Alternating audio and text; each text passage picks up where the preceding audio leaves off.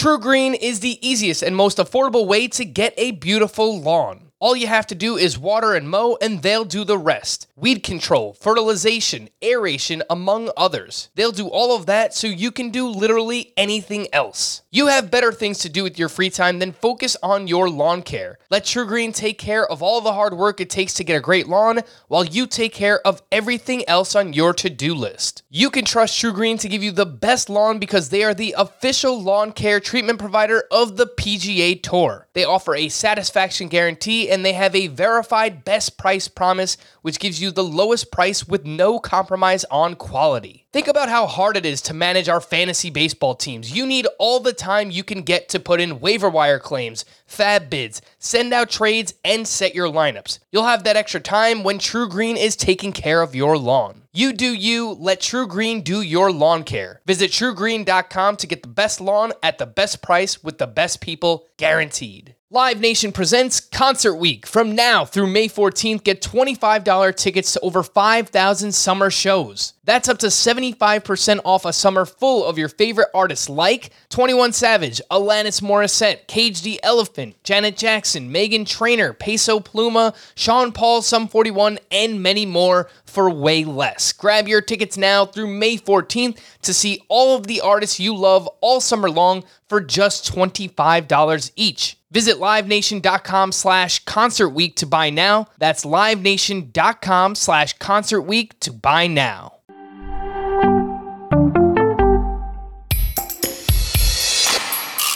Domingo Santana, ooh, I wanna have ya. Tanaka's Fakakta, Jag like Michael Waka, Polanco and Franco. Where you gonna get into first place? Check batted by data and swinging strike rates. Raisins are shriveled grapes. Here's Adam's happy place. Happy Kokomo St. Patrick's Friday, and welcome in to Fantasy Baseball today on March 17th. Frank Stanfield joined by Scott White and Chris Towers. Today on the show, Scotty, pumped up? Yeah, I noticed you two aren't wearing green. Green on St. Are Patrick's you? Day. Gonna come pinch you. Yeah, I guess you're wearing green. It's like a hunter green or something. Yeah, it's green. Yeah, it was conscious. It was deliberate. I planned on scolding you two for not for not. I don't know if enough. I don't know if I really have anything that's green. Like, oh wow! Frank and I are meeting up in the city tomorrow, and I had no idea it was when I agreed to this. I had no idea it was St. Patrick's Day, and like I almost backed out. And instead, what Chris did is he chose the most Irish bar that you could imagine. So he did the complete opposite of what he just said. Yeah. I'm a Jets fan, so I have no excuse. I have a bunch of green stuff around here. How could you not have green? Green looks good on everybody, you know. I think green's the color that looks best on me. I don't think I have any blonde hair or I'm very brown. blue. My wardrobe's very blue heavy. So I think I have like one Henley, but I don't know. Might have to throw that on tomorrow just so I don't get pinched.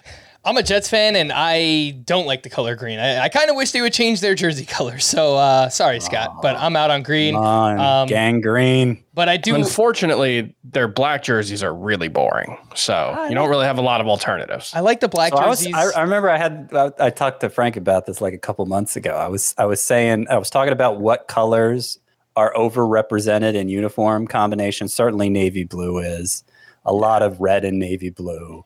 I was saying like one color combination. I don't think there's a team with this color combination, like a forest green with a brown, like green and brown. And the look of disgust on his face when I suggested, it's poo colors. I think the Milwaukee Bucks have a green and tan jersey. That's about the closest that you'll get. They do, yeah. Anywho, you're right. I think maybe in the 90s the Bucks color scheme may have been close. That'd be a struggle for people with color blindness. Yeah, not great. Well, I do enjoy St. Patrick's Day, so we're gonna have a nice little time tomorrow, Chris. Today when people are listening to this, we've wasted enough time. Position preview updates today on the podcast, as well as the reveal of our Listener League participants. We'll announce that later on in the podcast. Let's start with catcher. My idea for this is basically what has changed since we did our position previews. Is there anyone who's been on the rise? Is there someone who's performing really well in the spring? And then we'll just give out one or two of our favorite targets to draft.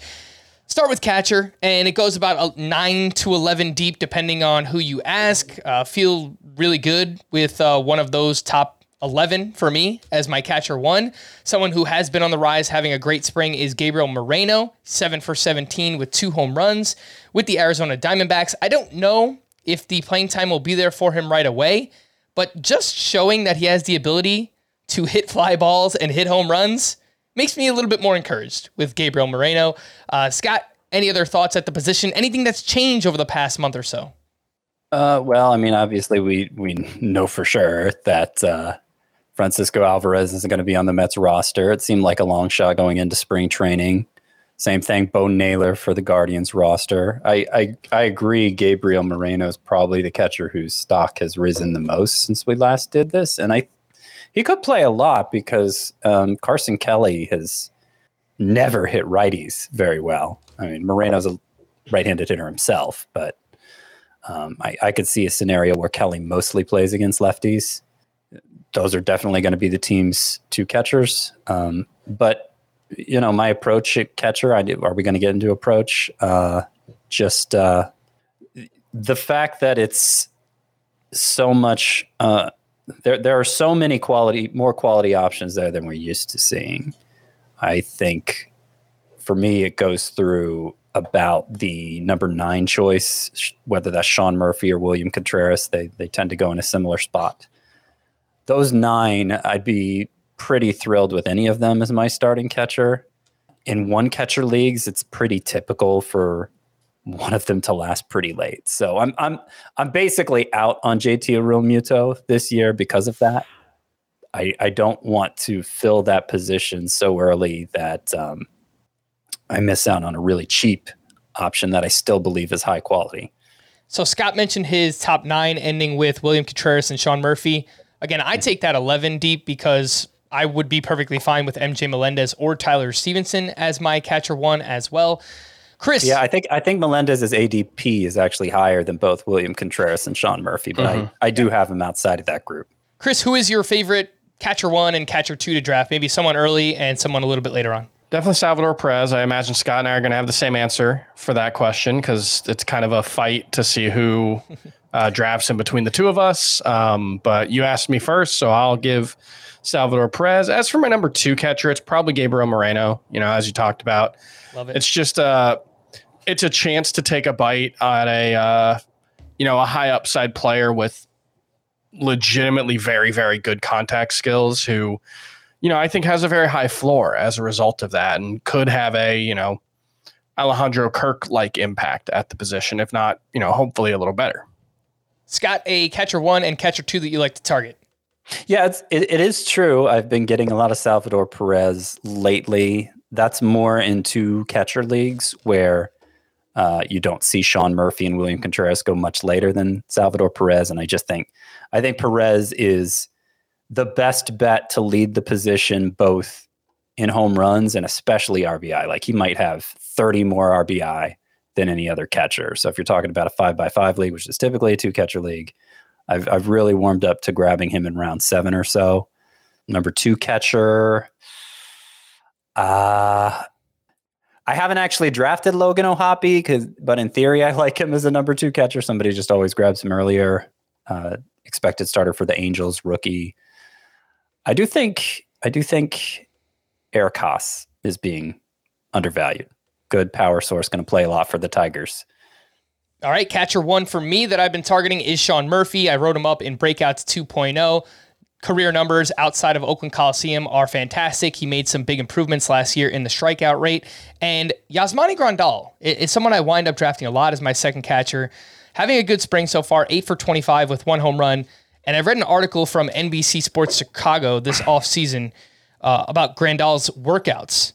And they've said watching Grandal go through a rigorous 2-hour workout designed by Chicago Blackhawks strength and conditioning coach Paul Goodman at a gym near the United Center, you can see the fire burning inside of him. He is 10 weeks into a torturous 7-day-per-week training regimen designed to rebuild his body, which he said broke down last season. So I am betting on the bounce back. He obviously goes very late. That is Yasmani Grandal.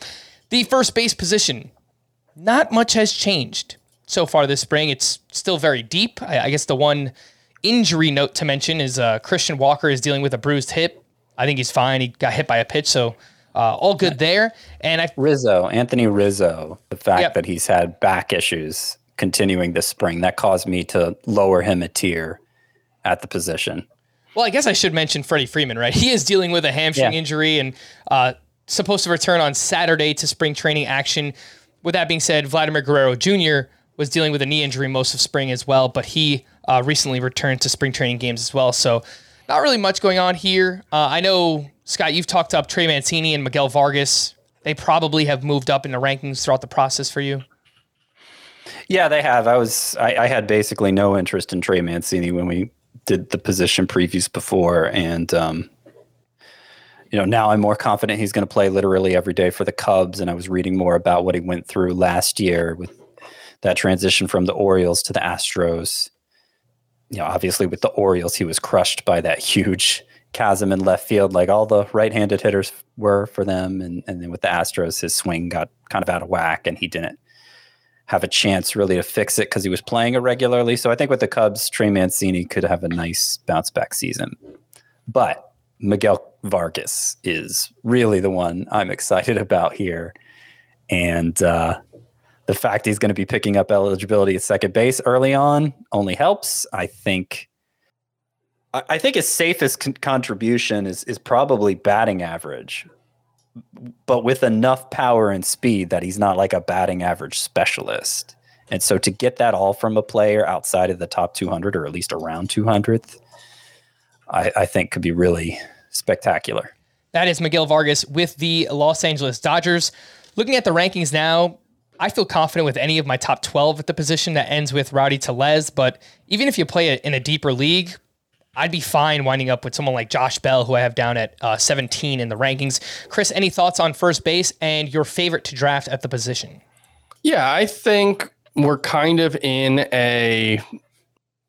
the guard is about to change at first base because a lot of the best players at the position are kind of old, except the young guys haven't totally stepped up yet. Obviously Pete Alonso and Vladimir Guerrero are very much in their primes, but Freddie Freeman and Paul Goldschmidt are older. Jose Abreu's older. So we're still waiting for the kind of next generation of guys to step up. And so first base feels a little shallow-ish. I do, my favorite player is probably Christian Walker. I just think he's a great value where you can typically get him in like the 10th round range. Very good numbers last season, but if you look under the hood, the quality of contact metrics suggest he was actually even better than his numbers. So I think there's room for growth even from what he did last season. And then if I'm waiting, it's probably Tristan Casas is my favorite player to target. Just think there's a lot to like about his skill set, raw power, plate discipline. He's having a good spring, which helps. 1079 OPS, 34 at bat sample size is not a huge one, but not striking out all too much, which is pretty much what he did last season. Walked a ton last year and showed the power. So I think Tristan Casas, like if you're looking for the next generation of first baseman, he's one of the guys that you're hoping takes a step forward. The one thing you said that I'd kind of object to is calling first base shallowish.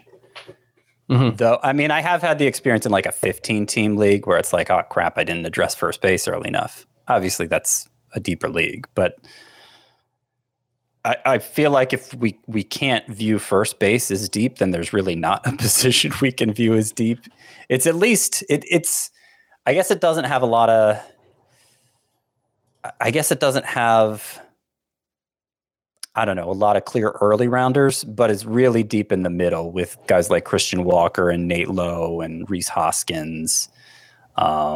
Rowdy Tellez, who you mentioned, Frank. And then if they all go, you can fall back on a Ty France.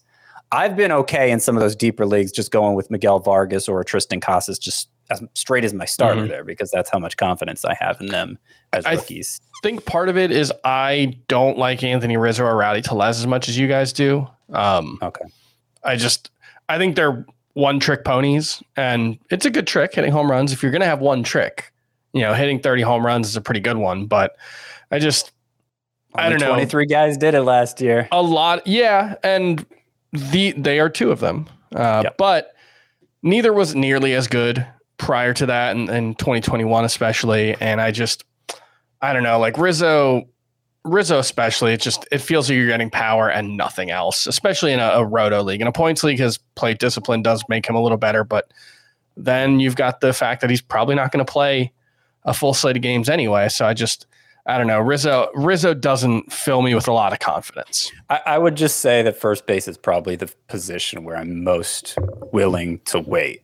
I'm more scared of the scarcities elsewhere. So, shortstop is deep at the top, second base is deep at the bottom, first base is deep in the middle. Is kind of how I'd break it down. Wow, Chris turning his back on the big beefy baseball Tellez. You hate to see it, man. I mean, look, I love him. I do agree that I think we could see a changing of the guard soon-ish at first base with Andrew Vaughn, if he could take off. Tristan Casas, you mentioned, prospects like Matt Mervis and Kyle Manzardo, hopefully coming up and making an impact this season as well. Scott, real quick, who's your favorite first baseman at Target? Vinny P, baby. Oh, yeah. Baby. He usually goes a little earlier since I'm waiting at first base and I can't get him, but I'd like to get him. My favorite to draft is Rowdy Tellez. Not only were there only 23 players to hit 30-plus home runs last year, there was only 10 to hit 35 or more. Rowdy Tellez was one of those. I would expect the batting average to be up this year. He lost a bunch of hits to the shift last season. Yeah, he's not going to be a standout, but 240, 250 with 30-plus home runs, that's pretty much what we're expecting from Rhys Hoskins, and Rowdy Tellez goes later than Rhys Hoskins. Let's slide over to second base, and we know that there are 4 pretty interesting, fun players up top in Jose Altuve, Marcus Semien, Jazz Chisholm, and Ozzie Albies. And then, it falls off, definitely, in terms of talent, but it's kind of deep with bounce-back candidates. One of those, Chris, is it weird that Jorge Polanco has not appeared in a spring training game yet? I didn't realize that. I looked up his spring stats today to see, I haven't heard Jorge Polanco's name. What is he doing? Nothing. He hasn't done anything. It's weird because at the start of spring training, he said he was fully healthy. He's apparently working out and hitting and playing on the back lots every day. So I don't know how much to be concerned about that. But, the status of Jorge Polanco, a lot about how I feel about this position is kind of riding on Jorge Polanco, because I think if him and Brandon Lau bounce back, I feel really good about the second base position. I think both those guys have a ton of upside. I think both of them have very good explanations for why they struggled last season. But, if the knee tendonitis is already an issue for Jorge Polanco, and to be clear, it's not clear if it actually is an issue right now, or if they're just taking it easy with him because they know they've got a long season and he's a vet who doesn't really need all that much time to get up to speed. Whatever it is, it's a little weird. Yeah, it hasn't scared me off of drafting him yet, but that's also because he goes, 10th round or later more often than not. A few names that we've mentioned on a recent podcast that are on the rise. Vaughn Grissom, the ADP is on the rise now that, people are getting back into fantasy baseball, starting, to realize, wow, Vaughn Grissom is a starting shortstop for the Atlanta Braves. Well, he has second base eligibility as well. And a deep sleeper, someone who's turning some heads in spring training, is Michael Massey, someone, Scott, that I know you like quite a bit as well. Talk to me about second base and your favorite to draft at the position. Yeah, so I said a minute ago, second base is deep at the bottom. So whether you view this as shallow or deep probably depends on what size league you're talking about. If you're in a 10-team league, you're probably going to think, second base is awful. If you're in a 15-team league, this is one of the positions where you can probably afford to wait because there is great value in players like Jorge Polanco, Brandon Lau, and I think especially Ketel Marte. Ketel Marte is barely being drafted inside the top 200, even though outside the top 200 right now. He's outside the 202 top or something, 200. I think, in Wow. NFC Yeah. ADP at least. So prior to last year, Ketel Marte had a 3-year stretch where he hit like 318 with an OPS over 900. And now he's just forgotten. The Statcast data was pretty good for him last year, even though he struggled. So yeah, I like Ketel Marte. So there's a lot to fall back on at second base if you don't get the high end options. And when I say high end, second base other than catcher is the only position without somebody who you could make the case should go in the first round. So it's Jose Altuve. You might see him go late in the second, more likely in the third. And that's the one who I think I'm most comfortable. Like the only one of the high end targets that I'm willing to reach for is Jose Altuve, because I think he is, I think he's a distant first in my mind, because he stands out in batting average and can help in steals and is one of the best power threats at the position and bats in a great lineup. So I love getting Jose Altuve. I'm going to go ahead and say he's my favorite to target, even though that just kind of depends if he lasts to me in round 3. If he does, I'm pretty much always going to take Jose Altuve. But if he doesn't, unless I get good value on Simeon, Ozzie Albies, or Jazz Chisholm, in the case of Albies or Chisholm, that probably means round 5, not earlier. Then I'm probably going to go for one of those bounce back candidates I just talked about: Jorge Polanco, Brandon Lau, or Ketel Marte. I noticed, Scott, you keep skipping over a name there when you say bounce back candidates. Jonathan India. Jonathan India. Come on, man. Yeah, I know you like him as a bounce back candidate, and I have him in a couple of deep leagues. I don't feel like he has the same upside as that group. I think he kind of played over his head as a rookie. Whoa. And I think the de-juiced ball might have killed his value. No, don't say that. Look, he's a very pull-heavy fly ball hitter who plays in a very, very good home park. So, he could be the kind of guy who maximizes his power, but I just don't think it's a particularly special skill set. No, that's fair. I could see, high teens and home runs, and he's talked about running to run more this year. I think he's capable of it. I don't think the sprint speed is particularly very high for Jonathan India, but I think he could give you 10 to 15 steals, maybe 18 to 20 home runs. I think that's fine. I think that's fine. I just think Polanco, Marte, and Lau have the potential for more than that. Fair enough. The thing I will say about the second base position is part of why I don't like Andres Gimenez is I don't know if there's that much difference between him and, really Jonathan India. I think Gimenez is a better bet for batting average, but or even I'm not sure there's that much of a difference between Andres Gimenez and Gene Segura. Yes. And so when I look at the second base position, it's weirdly deep.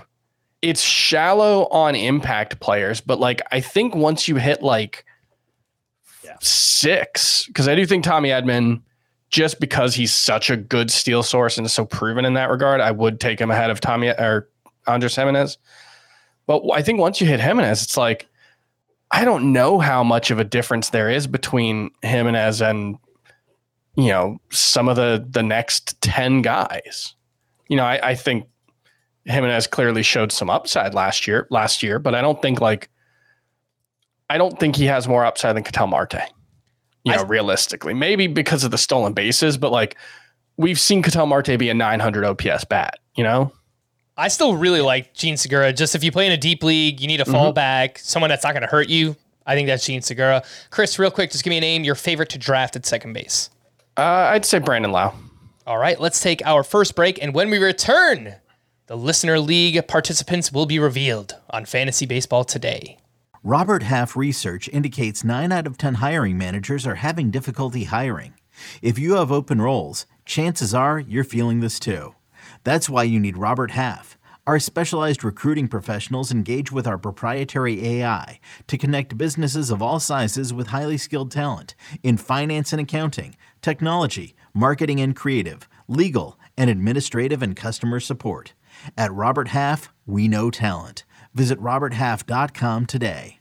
Welcome back into Fantasy Baseball today. Once again, big thanks to all of the Listener League submissions, the creativity, the thoughtfulness, all different types of songs, poems, haikus, memes, stories, videos, and everything in between. It was a very tough decision. I actually had my wife narrow it down. It took up my entire day. So it's fun to do, but it is very time consuming. I shouldn't leave all of it till the end. That's partially my fault as well. Let's start with the big reveal. 12-team head-to-head points league, which will be drafted this coming Tuesday night, March 21st at, what did we agree to? 9 p.m. Eastern time? Is that cool, Scott? Yeah, that's fine. Yeah, 9 p.m. Eastern time? Sure. All right. Apologies if I mispronounce your name, because I'm sure there will be a few that I just completely butcher. Joining Scott, Chris, and me will be Daniel Boger, Adam Lenarski, Tom Kopech, Terry Gensler, Sean Snow, Noah Cocaine UN, Dave Wilson, Aubrey Green, and Kyle B., who didn't provide a last name. The email is SeanConnery03. So congrats to those who have made it into the 12-team head-to-head points league. Looking forward to drafting with all of you. That'll be, again, this Tuesday, March 21st, 9 p.m. Eastern time. We'll do that draft live on YouTube. I think I remember mocking with Sean Snow once. Yes.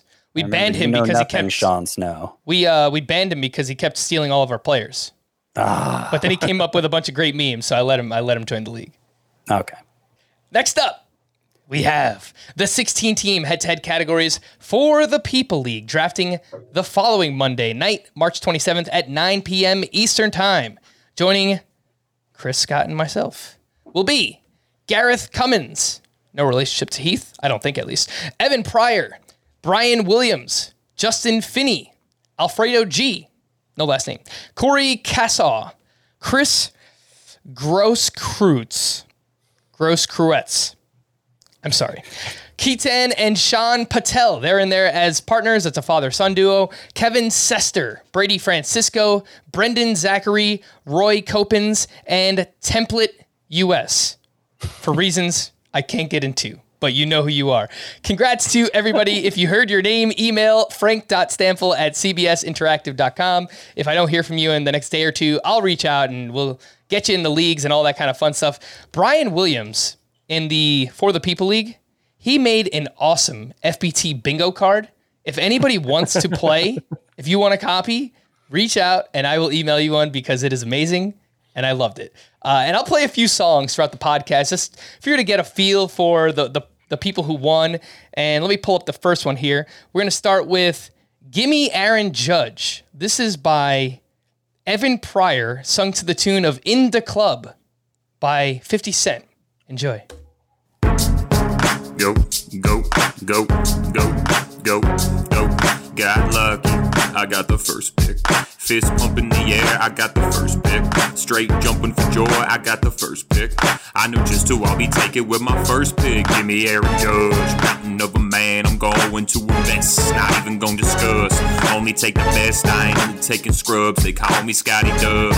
Way I rise above, give me Aaron Judge, mountain of a man, I'm going to invest. Not even gonna discuss, only take the best. I ain't into taking scrubs, they call me Scotty Dubs. Way I rise above.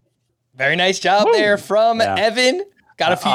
Honestly, the second verse is even better. The lyrics. Yeah, it is really good. It's really the good. lyrics good. If anyone wants to hear it, just email me and I'll send you a copy of it. But a few Scotty Dubs references in there as well. You gotta love it. Let's quickly talk about some news and notes. Edwin Diaz underwent successful surgery to repair his torn patellar tendon. So that's the official diagnosis. Going to be out for the entire season with the New York Mets. We don't have any clarity. I don't think. I haven't seen anything on who will close there. I know David Robertson threw a clean inning in spring training here on Thursday. Has anything changed for you guys in terms of the Mets bullpen? It does seem like there are more beat writers saying David Robertson than Ottavino. I still put Ottavino slightly ahead in my rankings for now because I'm not sure they're basing that on anything other than just looking at last year's save totals. But that, yeah, I've seen that from a couple beat writers that they're using Robertson's name more than Ottavino's. So Scott, you have Adam Ottavino up at RP25. I have David Robertson, who I think is the favorite, at RP31. That number needs to be higher, but I think he's probably in this group of Alex Lang, Kyle Finnegan, kind of Craig Kimbrell. I'm doing an NFBC draft, and let me quickly pull that up because David Robertson just went in round 12 of a 15-team league, so that would be like pick 170, somewhere around there. Yeah. Does that sound? And sounds a one little name early. one name we haven't mentioned yet is Brooks Raley. He's a left-hander. Right. Great numbers with the Rays last year. He was one guy who we were duped into believing might be emerging as the closer there. And so if they sign Zach Britton, as has been rumored, then that might free up Raley for more save opportunities as another left-hander. So I don't know. It could become really messy. I think Ottavino's their best reliever. So that's when there's a question, that's usually where I lean. All right, a few standout performances from Thursday. Brendan Pfaadt with the Arizona Diamondbacks, starting pitching prospect, 7 strikeouts over 4 innings in relief. He's not on the 40-man roster right now. I actually texted the Welsh. Oh, by the way, the Welsh couldn't make it today, so he sends his apologies. But I asked him, what's the deal with the 5th starter with the Arizona Diamondbacks? And he gave me a little tidbit that Dre Jameson came out to work with the bullpen guys when Welsh was at Diamondbacks camp this week. So he thinks maybe with Melanson going on the IL, there's a chance that Jameson will be using the bullpen and that Brendan Pfaadt has a real opportunity to be the 5th starter for the Diamondbacks. So just wanted to throw that out there. Clark Schmidt threw 5 perfect innings with 7 strikeouts for the Yankees. Reed Detmers continues his awesome spring, 5 innings, 1 run, 6 strikeouts. And we did have some Pirates injuries. Andrew McCutchen dealing with some minor right elbow soreness, and Carlos Santana dealing with knee discomfort. Chris, did you have any takeaways on the performances of, I guess, sleeper types, Brendan Pfaadt and Clark Schmidt? Yeah, I mean, Pfaadt looks great this spring. So, the nice thing is they'll have to put him on the 40-man roster at some point. So we'll get, a definitive answer whether he's going to be up with the team on opening day, at some point. But yeah, I think he's moving into the late round discussion. And I think Clark Schmidt belongs there too, given the injuries that the Yankees have in the rotation. With Rodon, maybe he only misses a couple turns in the rotation. Clark Schmidt kind of battling with Domingo Germán at this point now. I think he's, they're both likely in the rotation to start the season. I think Clark Schmidt might be the better pitcher. Domingo Germán, he's fine. He's been a consistent 4 ERA guy, even when he's been good. So I'd rather see Schmidt get the opportunity. He's added, I think, a cutter to his arsenal this spring. That is, And I was looking at the data for Clark Schmidt. The spin rates on his pitches are crazy. The fastball, slider, and curveball, all 3. The curveball gets close to 3,000 RPM. I think he's pretty good. Charlie Morton level. He did have prospect pedigree, Clark Schmidt. I mean, there was people in the organization that had a good amount of confidence in him. So excited to see what Clark Schmidt could do. Definitely should be drafted in deeper leagues as of now. One other name I wanted to mention, Jeffrey Springs had another really great start. 4 1/3, 3 hits, 1 walk, 7 strikeouts. His great spring continues. Let's get back into position preview updates, and we have shortstop. We know that this is it's a deep position until it's not. It's like 15, 16 players deep and then just falls off of a cliff. There's still some kind of interesting names. Scott, I know you like Ezekiel Tovar as well. Hype guys, Corey Seager and O'Neal Cruz are on the rise, consistently seeing them as 5th-round picks in 12-team leagues, sometimes 4th round for Corey Seager. So those guys are on the rise, as is Anthony Volpe, who has moved ahead of Oswald Peraza in terms of redraft value and should be drafted in all leagues. Scott, your thoughts? So what is the latest ADP on Volpe? I'll look up the last week or so and let you know. Yeah, I think it's still around 350 for the last week, but you can confirm that. Shortstop, like I said, it's the position that's deep at the top. So how the experience for you is going to depend, like I said, at second base on how deep your league is.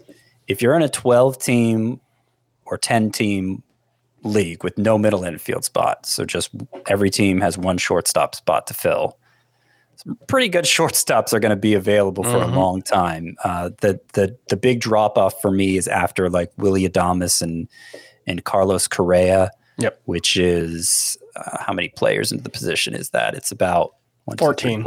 14 players in the position. Some of those guys are multi-eligible. Bobby Witt's probably going to play third base for whoever drafts him. Maybe Tommy Edman at second. Yep. Maybe Fernando Tatis eventually, whoever drafts him moves him to the outfield. But the point is, if it's a 12-team league, there is enough for everybody to have one, and there's definitely no reason to reach. If it's a deeper league, like if it's a 15-team roto league where there's a middle infield spot to fill, then Carlos Correa and Wander Franco are probably going to both be gone by the end of round 8 or something like that, fairly early. Correa tends to last longer than he should. His ADP, just over the last week since I pulled it up, because Volpe's 291 over the last week at NFC drafts. Correa is still going behind Jeremy Pena in NFC drafts over the last week. Yep. I don't think that makes any sense. I think there's a clear a drop off after Carlos Correa, but Correa is the one guy, if you're inclined to wait, there are 13 shortstop eligible players going inside of the top 90. Then there's Jeremy Pena about 2 rounds later, and then a round after that or so is Carlos Correa. Yeah, I wrote 2 articles this past week, just kind of like an ADP review. The most overrated and the most underrated by ADP. Jeremy Pena was one of my most overrated. Carlos Correa was one of my most underrated. That big tier at shortstop by ADP, it begins with Xander Bogaerts and ends with Carlos Correa. I think Carlos Correa might be better than Xander Bogaerts this year. So generally how I approach shortstop is unless I can get 2 of my the 2 breakout picks of mine at this position, Corey Seager and O'Neal Cruz, unless I can get them in that round 5 range, then I'm probably going to try to wait out that ginormous tier that ends with Carlos Correa. And most likely Correa being the one I target. And if I miss out, which I'm very unlikely to do in a shallow league, but if it's deeper league and I miss out, I don't know that all hope is lost, because for deep league purposes, I've kind of come around to Ahmed Rosario and Nico Horner. They're not flashy, but they help in batting average and stolen bases, which are 2 difficult categories to fill at that stage of the draft. And I think they're fine for deeper league purposes. In NFC drafts over the last week, Ahmed Rosario is only 9 spots behind Carlos Correa, and Nico Horner is only 8 spots behind him. Yeah, I'd definitely rather have Correa. But they do get dragged up in those deeper formats. I'm just saying it's not all hope is lost in those deep leagues after you miss out on Correa. Yeah, and the thing to keep in mind is NFC drafts are 15 teams, so not all of them. Their main ones are, and Nico Horner is number 17. We mentioned Bobby Witt and Tommy Edman probably playing at other positions, so that's kind of the end of that starting tier. Yeah, and like I said, for a shallow league, Nico Horner and Ahmed Rosario don't make the cut for me. Like that's a failure if I'm forced to take them in a shallow league. But in a deep league, I think it's fine. And if I miss out on them, I am really excited about Ezequiel Tovar. And I used to say Oswald Peraza, but now, as you mentioned, Frank, I'm leading more toward Anthony Volpe as like an extreme fallback at this position. Yeah, I'm actually doing a 15-team slow draft over at the NFBC right now. Our buddy Greg Lathrop is actually a part of it. We randomly joined together, had no idea. I wound up with Javier Baez as my starting shortstop. I don't love it, but it's the 12th round. I think it's okay value in a 15-team league, so he's another just kind of deep fallback option, I would say. Volpe, I wanted to mention what he's done so far in the spring. He's 10 for 30 with 2 home runs and 4 steals and OPS over 1,100. I think we could have, not to the same extent, but a Jordan Walker situation where if Volpe is named to the Yankees opening day roster, he's going to move up 100 picks, 150. Yep. Like he's probably going to go inside the top 200 or even the top 150. So keep that in mind if it happens. I think there's still a lot of hesitance to draft him, but that could change very quickly. All right. Your favorite to draft at shortstop? Just give me a name. Corey Seager. Chris? Probably Carlos Correa, although it's O'Neal Cruz. All right. It's Corey Seager. Fernando Tatis also. Yeah, it's Corey Seager for me as well. Let's move over to third base. We still don't know for sure if Jordan Walker will make the Cardinals, but drafters seem to be expecting it. Walker now up to about a 130 ADP in the month of March. Alec Boehm is having a big spring. He added some muscle in the offseason. We'll see if it translates to the regular season. Justin Turner got hit in the face with a pitch. He required 16 stitches. Reds prospect Christian Encarnacion Strand made a bunch of noise, had a monster spring, but did get sent down to the minors. Chris, I'll throw this one your way. Are you still drafting Encarnacion Strand and stashing him with the hopes that he'll be up soon, a month, 2 months into the season? No, I don't think he's the caliber of prospect that needs to be drafted and stashed, especially in like a 12-team league. Maybe in a deeper 15-team league where you've got some bench spots to play with, possibly. But even there, it's hard to stash prospects in a 15-team league if you don't have, in those NFC drafts, especially where you don't have IL spots. It becomes very, very tricky. So, no, I don't think that, I'm super interested in stashing Christian Encarnacion Strand. All right, another prospect that's having a big spring is Brett Baty with the New York Mets, and he is 12 for 32 with a home run, 2 steals, batting .375. Scott, what do you think is the latest on Brett Baty? The likelihood he makes the opening day roster? I don't even know. Would he be an everyday player? They have Escobar. They have Mark Canha in left field. So I don't know. It's kind of dicey on Brett Baty. Yeah, I haven't heard a lot on that situation. I think I heard mention at one point that they were trying Escobar in the outfield to give him a little exposure there. There's been talk that Brett Baty might ultimately wind up in the outfield. So the fact that he's still around, like they haven't optioned him yet, suggests there's at least a chance. And I'm excited about Brett Baty. Good numbers across the board in the minors, including plate discipline. The little bit we saw in the majors of him last year, didn't strike out much, hit the ball very hard, even against fellow left-handers. So I think at this very thin position, and look, I'd be remiss not to point out, as much as I've been obsessing about third base throughout this entire draft prep season, like this is the most important position in my mind. This is, you got these glob of early round studs at the top: Jose Ramirez, Manny Machado, Rafael Devers, Austin Riley, Bobby Witt, and Nolan Arenado. You got those 6, but they're all pretty much gone by the end of round 2. Arenado might make it to early in round 3. And then after they're gone, it's really sketchy, really dicey. There are a few potential high-end options that you're probably going to have to reach for. So my top priority in drafts this year is to draft a third baseman in round 2, basically. And if I don't, things don't usually turn out well. And the reason it came to mind talking about Brett Baty is because, okay, here we have a guy maybe a little bit of upside that's being overlooked at this position. But of course, it's entirely contingent on him making the roster, which still seems like a bit of a long shot. I thought you were going to say, Scott, it came up talking about Brett Baty because we did a mock draft the other day, and you wound up with Brett Baty as your starting third baseman in that draft. Because I was picking first overall, so I was picking last in round 2, and all of those third basemen, including Arenado, were gone. And Correct. So that's what I'm hoping to avoid. Scott, who is your favorite of that early round group? I like Devers slightly more than Machado, depending on the scoring a little bit. But in standard scoring, I like him a tiny bit more. His ADP is actually late in round 2. I don't know how, but I guess I would say relative to the consensus, Devers is my favorite and probably the one I'm going to wind up with the most. Chris, which third baseman is your favorite to draft?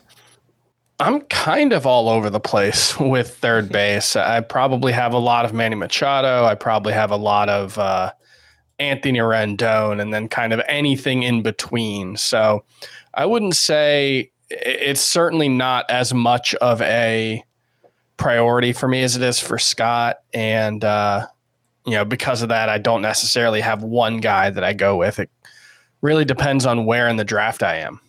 I'd like to get one of the early guys. I like getting Manny Machado, Devers, really any of that group, even Bobby Witt Jr. in a Roto League. Totally fine with that. If I miss out on that group, trying to draft Gunnar Henderson in the middle rounds. Not really worried about this, but he is 2 for 21 in the spring. He's got no home runs and no steals, so it's just something I've noticed, but I'll throw it out there. Before we hit the break, let's get another one of these listener league submission songs that we received. This next one is for you, Chris, and it is a rendition of Taylor Swift's Willow from our league mate, Terry Gensler.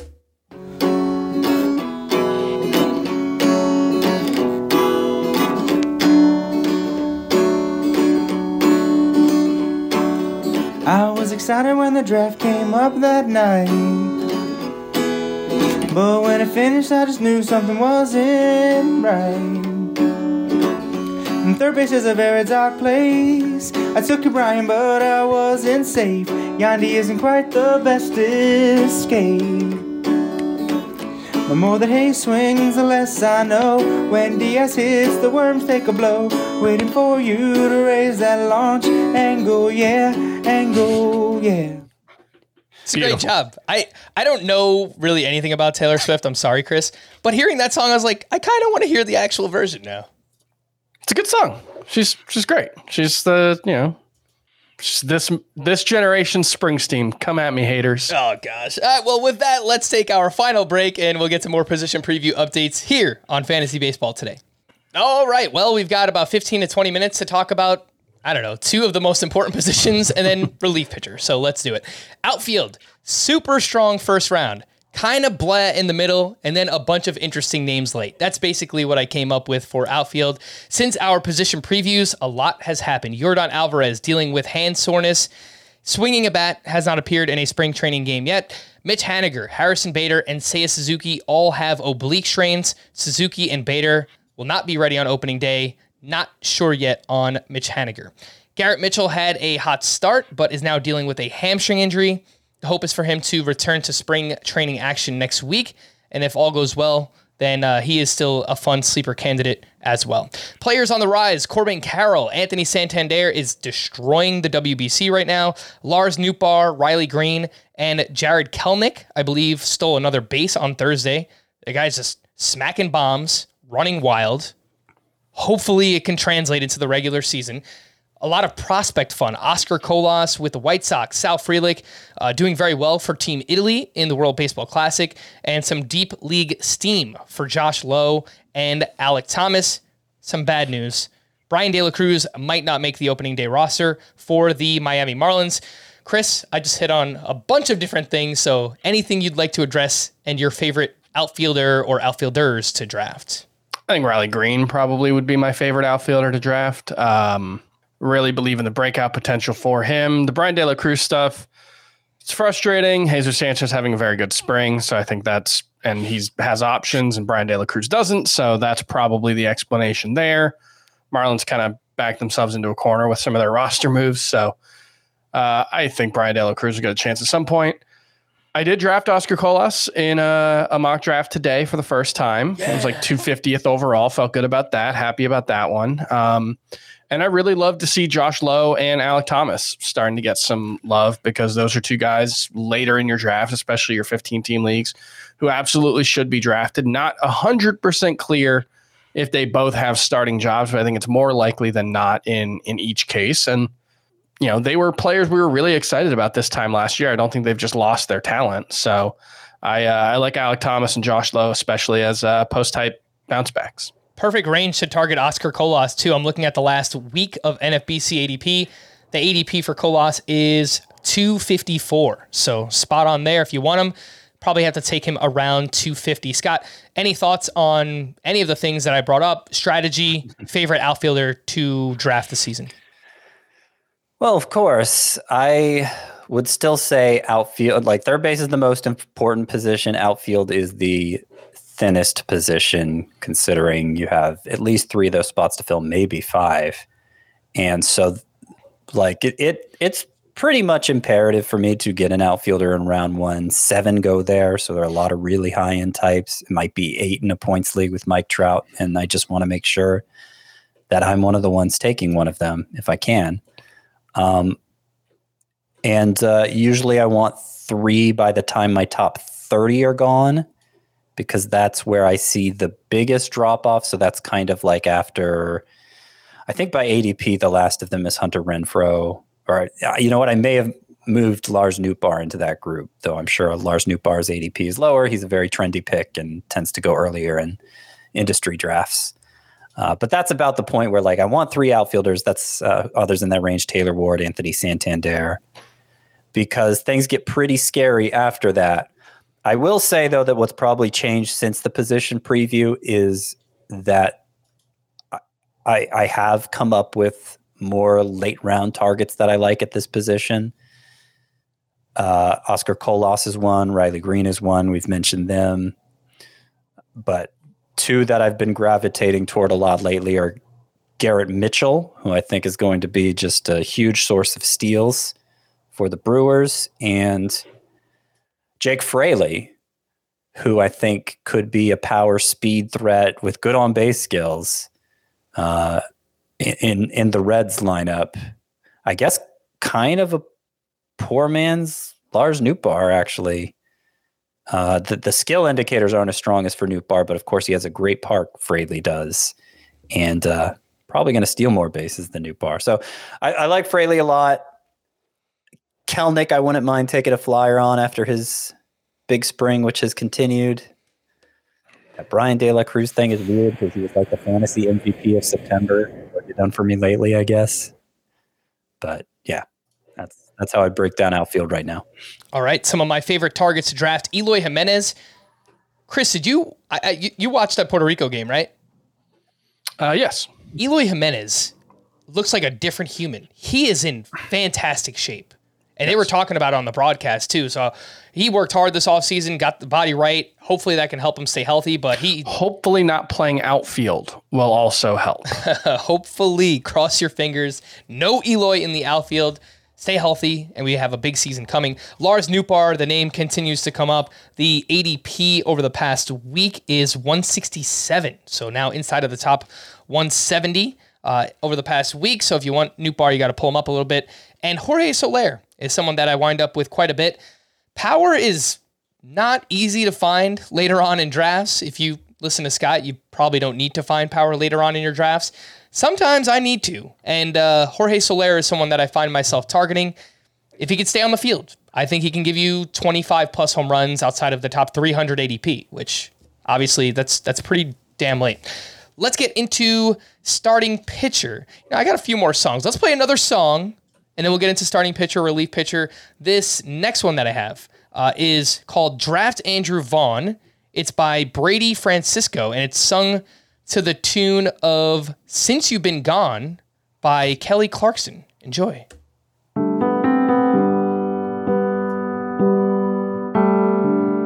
Here's the thing, we'll start in round 10. Goldie's gone, so his medal set in. Yeah.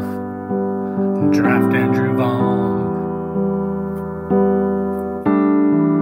You followed Scott's tears, you took an ace.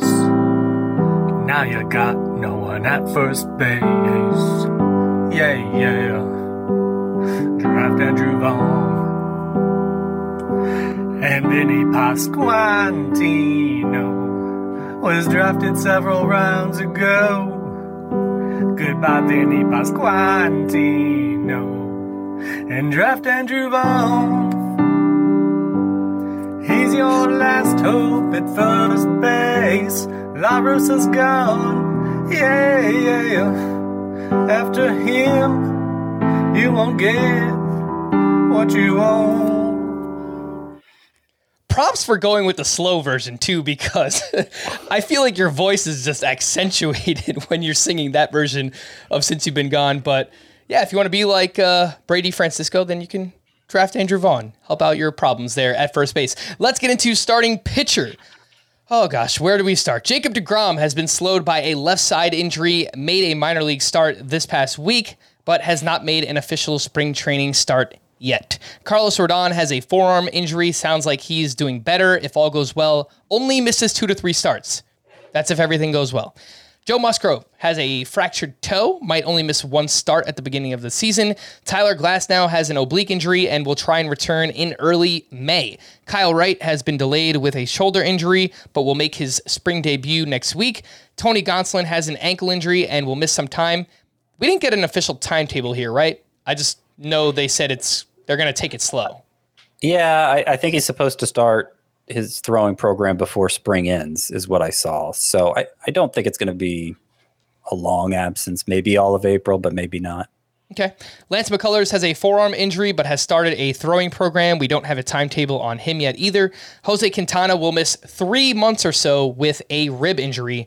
David Peterson and Tyler McGill are competing for the Mets' 5th starter job. Some risers, some hype guys throughout spring training: Christian Javier, Chris Sale, Pablo Lopez, and Reed Detmers. If I miss anything, please just feel free to throw it, out there when I send it your way. Reported new pitch or higher velocity this spring training: Zach Wheeler has been working with a sweeper. Everyone's working with a sweeper. Robbie Ray, velocity is up, throwing a splitter. Logan Gilbert went to Driveline this offseason. He's throwing a splitter. Pablo Lopez has a new curveball / sweeper. Velocity was up in his World Baseball Classic start. Joe Ryan throwing a splitter, I believe a new slider. Velocity also up a little bit. Sean Manaea, his velocity was up early on in spring. I feel like I haven't heard much about it since then. Some prospects: Grayson Rodriguez should be in the rotation on opening day for the Orioles. Hunter Brown in there for the Astros as long as Lance McCullers is out. Hayden Wesneski looks great for the Cubs, and there's an opening there. And so does Brandon Pfaadt, who has a chance with the Diamondbacks. All right, Scott. Lots of names, lots of news, all kinds of things shifting around. Any other information you've developed this spring and some of your favorites to target at starting pitcher? Well, for as big as this position is, and for as critical as it's been in recent years, I think coming out of the juice ball era, it's become a kind of the least interesting position to me. Like, certainly the one I prioritize least early in drafts, because I feel like the middle class has come to be so big with so many options I feel good about that I'm just not that particular about who I get. So Chris Sale, as you pointed out, is one that I've moved up a lot. I've moved him. He at the start when we did the starting pitcher preview, he was probably closer to Charlie Morton in my rankings, and now he's closer to like Tristan McKenzie in my rankings. Very excited about him. But that's, I'm usually targeting him as like a number 3 for as high as I have him, which goes to show you how much depth there is here. I'm not taking a starting pitcher probably in the first 4 rounds. By the time the tier with like Dylan Cease, Alek Manoah, Julio Urias, Max Fried, by the time that's beginning to deplete, that's usually when I go for my first pitcher. And I have yet to conduct a draft this year where I came out of it thinking, oh boy, my pitching's a big issue. I keep trying to. I keep pushing the envelope, and it just never happens. I like 4 old guys, and they're not old necessarily. I'm going to call them the 4 horsemen. We've referred to them as the Mount Rushmore before. No, it is Scott, Merrill Kelly. Scott, you fought to keep Mount Rushmore. You gotta keep it now. You can't go with 4 horsemen. Well, it's not that I was that. It's that people kept throwing, like it gained momentum of its own. People started saying Mount Rushmore to me as if we're all supposed to know what they're talking about. It's a bit arcane as a nickname, so I don't like it, but it has a lot of momentum. Anyway, the pitchers are Merrill Kelly, Miles Michaelis, Tyler Anderson, Martin Perez. They were all top 40 among starting pitchers last year. They're all going outside the top 200 overall this year. And if I can grab a couple of those guys to really stabilize some of my risky picks earlier, I tend to do it. And I tend to be happy with what results. Chris, anything that has stood out to you so far this spring? Any particular starting pitcher strategy? I know typically you wind up with 1 or 2 aces early on in your drafts, and then you wait a little bit. What are you thinking, and who are your favorite starting pitchers to draft? Yeah, I've usually got 2 starting pitchers when Scott's got 1, and then we're probably taking our 3rd starting pitcher around the same time. So, the top end is a little bit different, but I want probably 2 starting pitchers with my first 5 picks is usually how I go, maybe 6th pick. And then I usually don't take another one until the 10th round. And that's usually Chris Sale, who I've moved inside of my top 100 overall. He's my starting pitcher number 27. So take that, Scott. I'm the Chris Sale guy. And a lot of my favorite pitching staffs are Justin Verlander, Max Scherzer, and then like Chris Sale, Dustin May, Jesus Luzardo. Like that is a really, really fun group that I love to draft. Like you can typically get them like 12, 13, 14. And I think all three of those guys just have a ton of upside for various reasons. And I think Dustin May actually has a pretty high floor. Obviously, injuries and innings will limit his ceiling, but I think when he's on the mound, I think Dustin May, just the skill set is really, really strong. Even if like he doesn't get the strikeouts we hope he will, he's so hard to hit that I think he shares a lot of similarities with like Sandy Alcantara. Obviously, you know, if you get 70 fewer innings from Dustin May than Sandy Alcantara, I think you take it as a win this year, but I think that's still a very, very nice pitcher to have. So Scott and I have somewhat different strategies, but mostly it's just I want 280 inning aces to anchor my staff to make me feel better about the same risks that Scott and I are going to be taking in the mid to late rounds. I'd rather do that than, you know, like I don't really ever draft the Golden Girls. We're just going to have like 5 different nicknames for this group. But yeah, the Boar 4 was one somebody came up with. That's good. I like that. There's basically, I think the way to look at it with starting pitchers, unless you're in a 15-team league, and even then, there's probably never a point where there isn't a starting pitcher I like. So you brought up Luzardo, Lodolo, Dustin May. Those are about, on average, the 40th starting pitchers off the board. That just goes to show, because I think everybody hears those names and they're like, oh yeah, there's a lot of upside there. 40th? So if you're talking a 10-team league, that's like everybody's number 4 starter. That just goes to show you how much depth there is. But even like Reed Detmers is like the 60th starting pitcher, 55th starting pitcher off the board. And you still have Patrick Sandoval and John Gray and Jack Flaherty and Tony Gonsolin going after him, Edward Cabrera. Like there's just no shortage of starting pitchers at every point in the draft. Yeah, no, I mean, I mostly agree with you, Chris. I like to get a couple of aces early. It's one of the Mets guys, Verlander or Scherzer, or Brandon Woodruff is someone I find myself drafting a lot. I am very exposed to Zach Wheeler, so I need him to stay healthy and have a big season. He's kind of a fallback option for me. I have him ranked at SP10. That might be a little bit aggressive. And then I like to target a lot of those high upside guys you got that you mentioned as well. Jeffrey Springs is someone I draft a lot too. So him, and then like the Marlins guys later on, Edward Cabrera, Trevor Rogers is making some noise this spring training. Pablo Lopez kind of caught my eye recently and throwing that new curveball sweeper. So mostly agree with everything you guys said. It's pretty deep, but I still do like to get, can't go on without saying Lance Lynn and Blake Snell. In terms of just like the mid-tier guys, love them too. And I think if you want to grab both of them, I think they complement each other very well.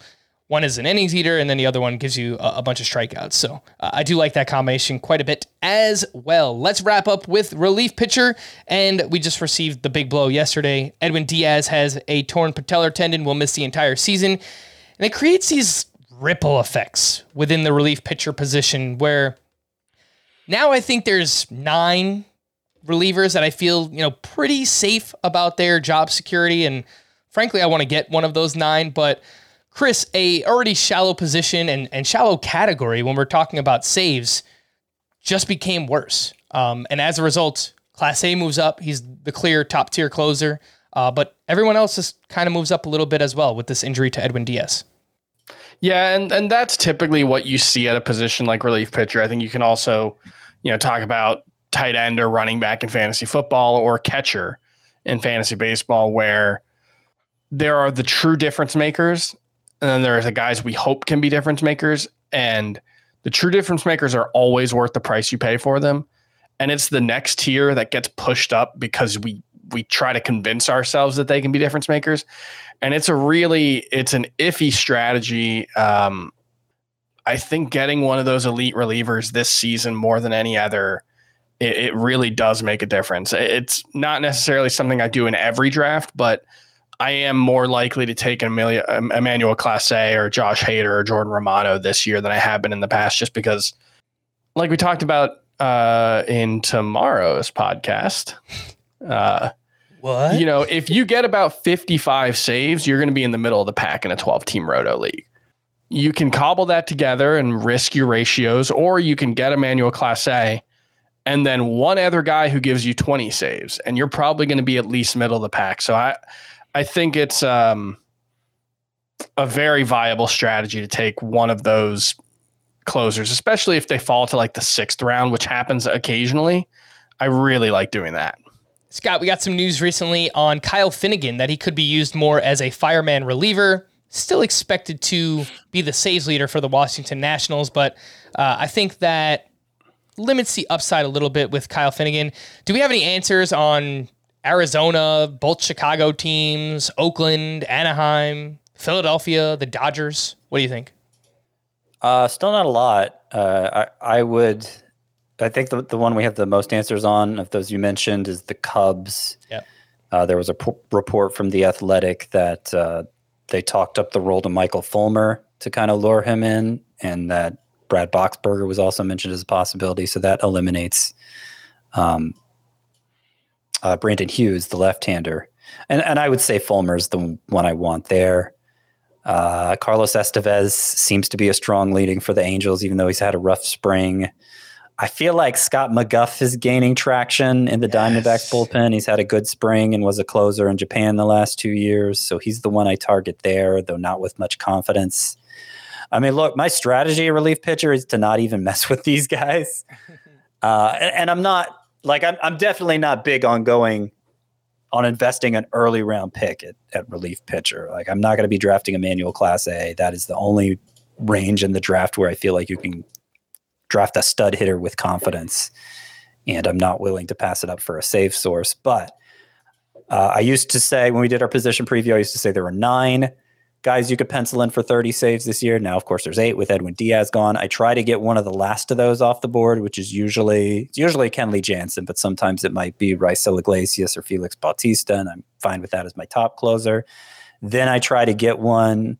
I'm talking, of course, more in a Roto league here. Then I try to get one from David Bednar, Alexis Diaz, or Daniel Bard, who are pretty confident they're their team's closers, but with, it's bad teams and not quite as much confidence. But I feel pretty good about them giving me 20 to 25 saves. Maybe if I miss out on then, I look to a Paul Sewald or a Peter Fairbanks.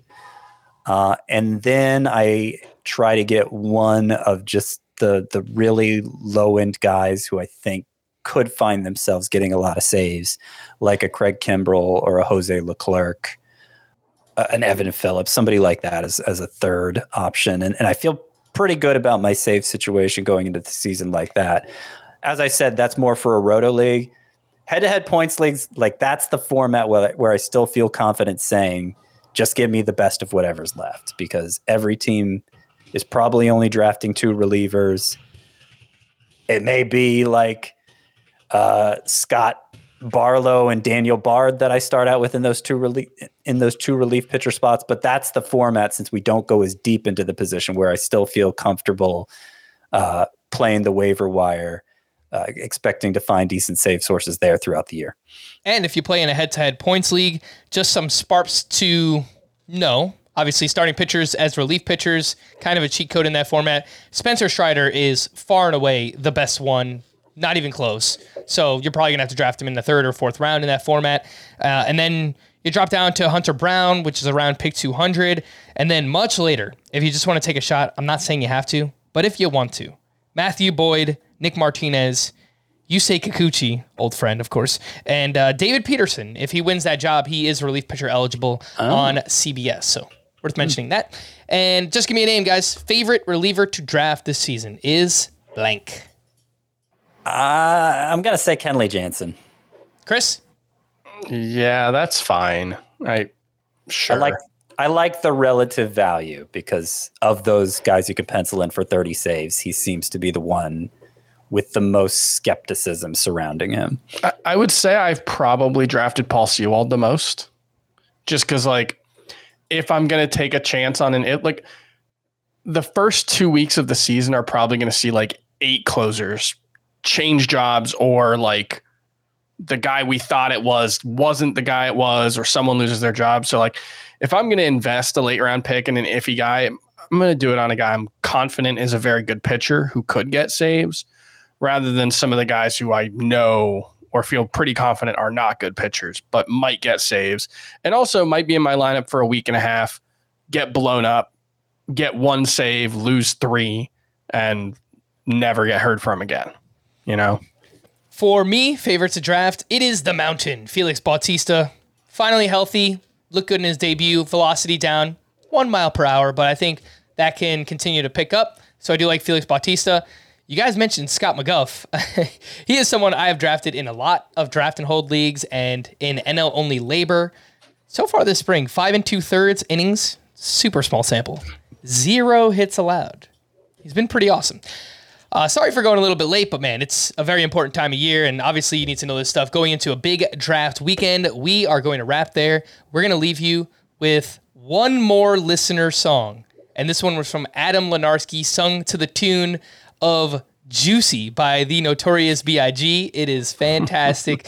We're right there for Scott and Chris. I am Frank. Thank you all for listening and watching Fantasy Baseball today. Please make sure to follow and leave a 5-star rating on Apple or Spotify, and we'll be back again tomorrow with a mailbag. Bye-bye. Yeah, this roster is dedicated to all the experts that told me Dylan Cease wouldn't amount to nothing. To all the people that's on my team I put together and made fun of me for drafting Jazz Chisholm in the 3rd round when I was just trying to fill a shallow position. And all the sleepers at the tail end, you know what I'm saying? It's all good, baby, baby. It was all a dream. I somehow got Mookie at pick 13. Runs and steals and power hitting will lead my team. Hitting doubles off the wall. Every Saturday with the bat, mister, he can do it all. I drafted Lindor with my pick 4. No third base spot, I have to say I'm sorry, Scott. Way back, there's still Muncie he can hack. Multi-position versatile at that. Remember Dustin May, the redhead star? You never thought that Tommy John would drop him this far. Now I'm in the limelight cause my draft's tight. Time to get saves, oh look, there's Class A.